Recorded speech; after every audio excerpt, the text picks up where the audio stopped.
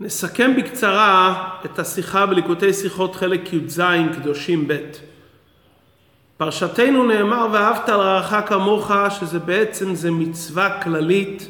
אנחנו מתחילים כל יום את התפילה, הרי אני מקבל עליי מצוות עשה של ואהבת לרעך כמוך. רש"י בפירושו על התורה מביא את דברי רבי עקיבא, זה כלל גדול בתורה. מה רש"י רוצה לומר לנו בזה? הרי רש"י אינו ספר מוסר או דברים המעוררים את הלבבות. רש"י בא לבאר פשוטו של מקרא. רש"י רוצה לומר לנו, תדע שלמרות שאהבת לרעך כמוך זה כלל שקודם לפרטים. כלומר, זה שהתורה מציינת עוד הרבה פרטים. לא תגנוב, לא תגזור, לא תיקום, זה פרטים של הכלל. בדרך כלל, הכלל בא, ולאחר מכן ישנם פרטים שסמוכים לכלל. כאן, ואהבת לרעך כמוך זה כלל גדול בתורה.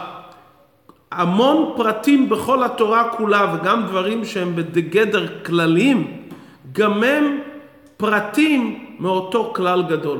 ולכן התורה חזרה וציינה עוד הרבה פרטים, למרות שהתבוננות בעניין של ואהבת לרעך כמוך, בדרך היא מילא גורמת לאדם לא להזיק לחברו, ולהשתדל בטובתו, אבל קודם התורה כתבה את זה בתור כלל גדול, ולאחר מכן יש את הפרטים המפורטים בכל התורה כולה. השאלה מתבקשת, איך אפשר באמת לקיים ואהבת לרעך כמוך? הרי זה דבר המסור ללב. אדם יכול לשלוט במעשים שלו, אבל אי אפשר לשלוט ברגשות. איך אפשר לצוות על כל יהודי, לאהוב כל יהודי? והרי רש"י לא מביא את העניין של רעך דווקא בתורה ומצוות, אלא כל יהודי באשר הוא. איך אפשר לדרוש דבר כזה? וכפי דברי הרמב"ן, לא יקבל לב האדם שיאהב את חברו כאהבת נפשו. ולכאורה היה צריך להיות כתוב בזה ויראת מאלוקיך, כפי שבעוד דברים שמסורים ללב נאמר בתורה ויראת מאלוקיך. על זה רש"י הביא את שם בעל המאמר רבי עקיבא. רבי עקיבא אומר, חייך קודמים לחיי חברך. כלומר, במקרה שיש קיטון אחד מים, בוודאי שחייך קודמים. הכוונה כמוך, אין הכוונה שוויון ממש. הכוונה דומה, כמו שיוסף, מי כמוך כפרו. הוא לא ממש כפרו, הוא דומה לפרו, אבל פרו יותר מזה. כי פרו הרי המלך ויוסף הוא משנה למלך. גם כאן הנאמר, ואהבת לרעך כמוך, זה כמוך כמעט, אבל במקרה של קיטון מים אתה קודם. ואיך מקיימים את ואהבת לרעך כמוך? פשוט שמבצעים את הפרטים. לא תלך רכי, לא תשנא, לא תיקום. כל הפרטים המבוארים בפרשתנו בכל התורה כולה, זה בעצם קיום המצווה של ואהבת לרעך כמוך. מקיימים את האהבה על ידי ביצוע הפרטים המעשיים המפורטים בתורה. אבל בעומק יותר, לפי דברי רבי עקיבא, שבני ישראל נקראים בנים למקום בכל מצב, הרי ברגע שיהודי מתבונן שיהודי שני הוא בן של השם, ואנחנו ממש אחים ממש, הוא יכול להגיע לאהוב כל יהודי כמוך ממש. הוא יכול להגיע גם לאהבת הלב כמוך ממש. והדברים הללו נאמרו כבר בשעת מתן תורה, כידוע שיטת רבי עקיבא שכללות ופרטות נאמרה בסיני, כלומר שכבר בהר סיני משה רבינו לימד אותנו, שוואהבת לרעך כמוך זה דורש התבוננות והבנה, שכל עם ישראל זה בנים למקום ואחים ממש, וקיום וביצוע הפרטים המפורטים בתורה זה בעצם גילוי של ואהבת לרעך כמוך. ולכן רש"י מביא זה כלל גדול בתורה, שנדע שזה כלל שכולל בתורו הרבה פרטים, גם פרטים שהם כללים בתורה וגם פרטים שהם פרטים, והפרטים האלו הם גורמים לנו את הקיום המצווה של ואהבת לרעך כמוך. עד כאן בפשוטו של מקרא. בעיינה של תורה, הרי על מצוות ואהבת אהבת ישראל יש שני ביטויים. מאמר רבי עקיבא זה כלל גדול בתורה, ומאמר הלל הזקן כמה דורות לפני זה זו כל התורה כולה. כלומר, לפי דברי רבי עקיבא זה כלל אחד שהוא גדול בתורה, אבל כלל אחד, זה לא כל התורה כולה. לפי דברי הלל הזקן זה כל התורה כולה. נכון שרש"י בתלמוד אומר שהכוונה זה כל התורה כולה גם לקדוש ברוך הוא שנקרא רעך, ולכן לא אעשה את השנוא לא על חברי כפשוטו ולא על הקדוש ברוך הוא הנקרא רעך, או כפי דברי רש"י שבאמת הלל לא התכוון לכל התורה כולה אלא לרוב מצוות התורה. אבל לפי פנימיות העניין ודאי שאלו ואלו דברי אלוקים חיים. מה ההבדל בין דברי הלל שזה כל התורה כולה לדברי רבי עקיבא שזה רק כלל אחד גדול בתורה? כדי להבין את זה עלינו להקדים את מאמר הלל, הווה מתלמידיו של אהרון, אוהב שלום, אוהב את הבריות ומקרבן לתורה. מתעוררת שאלה, מה הקשר בין אהבת שלום ואהבת הבריות למקרבן לתורה? הרי אהבת ישראל אני צריך לדרוש בטובת החבר בכל ענייניו, לא רק ברוחניות. מדוע נאמר כאן כהמשך וכיעד סופי ומקרבן לתורה? הביור הרגיל שמובא בזה שרוצים לומר לנו צריך לאהוב את הבריות ולקרב אותם לתורה ולא חס ושלום להפך להשפיל את התורה אל רוח הבריות. אבל מדברי המשנה וכן מדברי אדמו"ר הזקן בספר התניא פרק ל"ב משמע בפירוש שצריך למושכן בחבלי אבותות האהבה וכולי ואולי יוכל לקרבן לתורה ועבודת השם. כלומר שהתכלית והמטרה היא לקרב אותם לתורה ומצוות. זה סותר את כל מה שאמרנו לעיל.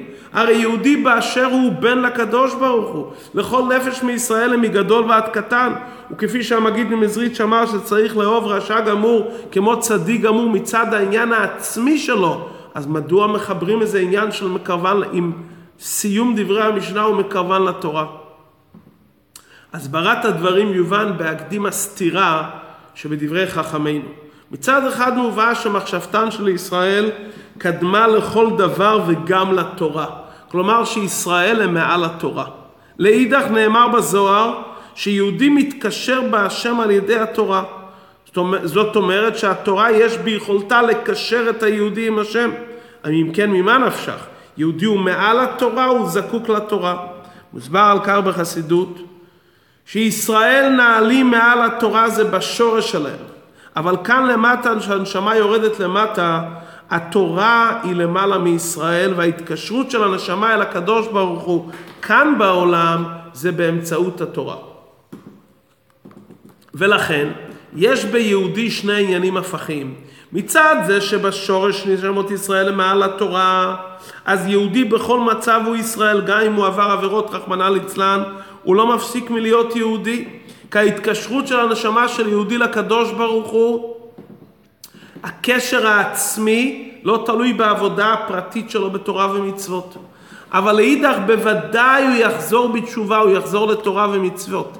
מכיוון שההתקשרות של היהודי כאן עם הקדוש ברוך הוא בעולם זה באמצעות התורה. לא יכולה להיות המעלה העצמית של יהודי להישאר בפני עצמה. היא חייבת לבוא לידי גילוי, ולגלות את המעלה העצמית של היהודי זה באמצעות התורה. כלומר היעלום הוא יעלום בעצם, וגילוי היעלום וגילוי האור העצמי של היעלום זה באמצעות תורה ומצוות, וזה חייב להתקיים. מכיוון שישראל אורייתא וקודשא בריחו כול אחד, שלושתם זה עניין עצמי, אז זה חייב להתגלות אצל היהודי הקשר שלו להשם באמצעות התורה. ולכן מצד החלק העצמי ולמעל התורה, אז האהבה היא שווה לכולם, ושם אי אפשר להבדיל בין צדיק ליהודי שרחוק מתורה ומצוות. צריך לעזור ליהודי ברוחניות, בגשמיות, מצד שיהודים בעצם הם למעלה מהתורה ושם כולם שווים.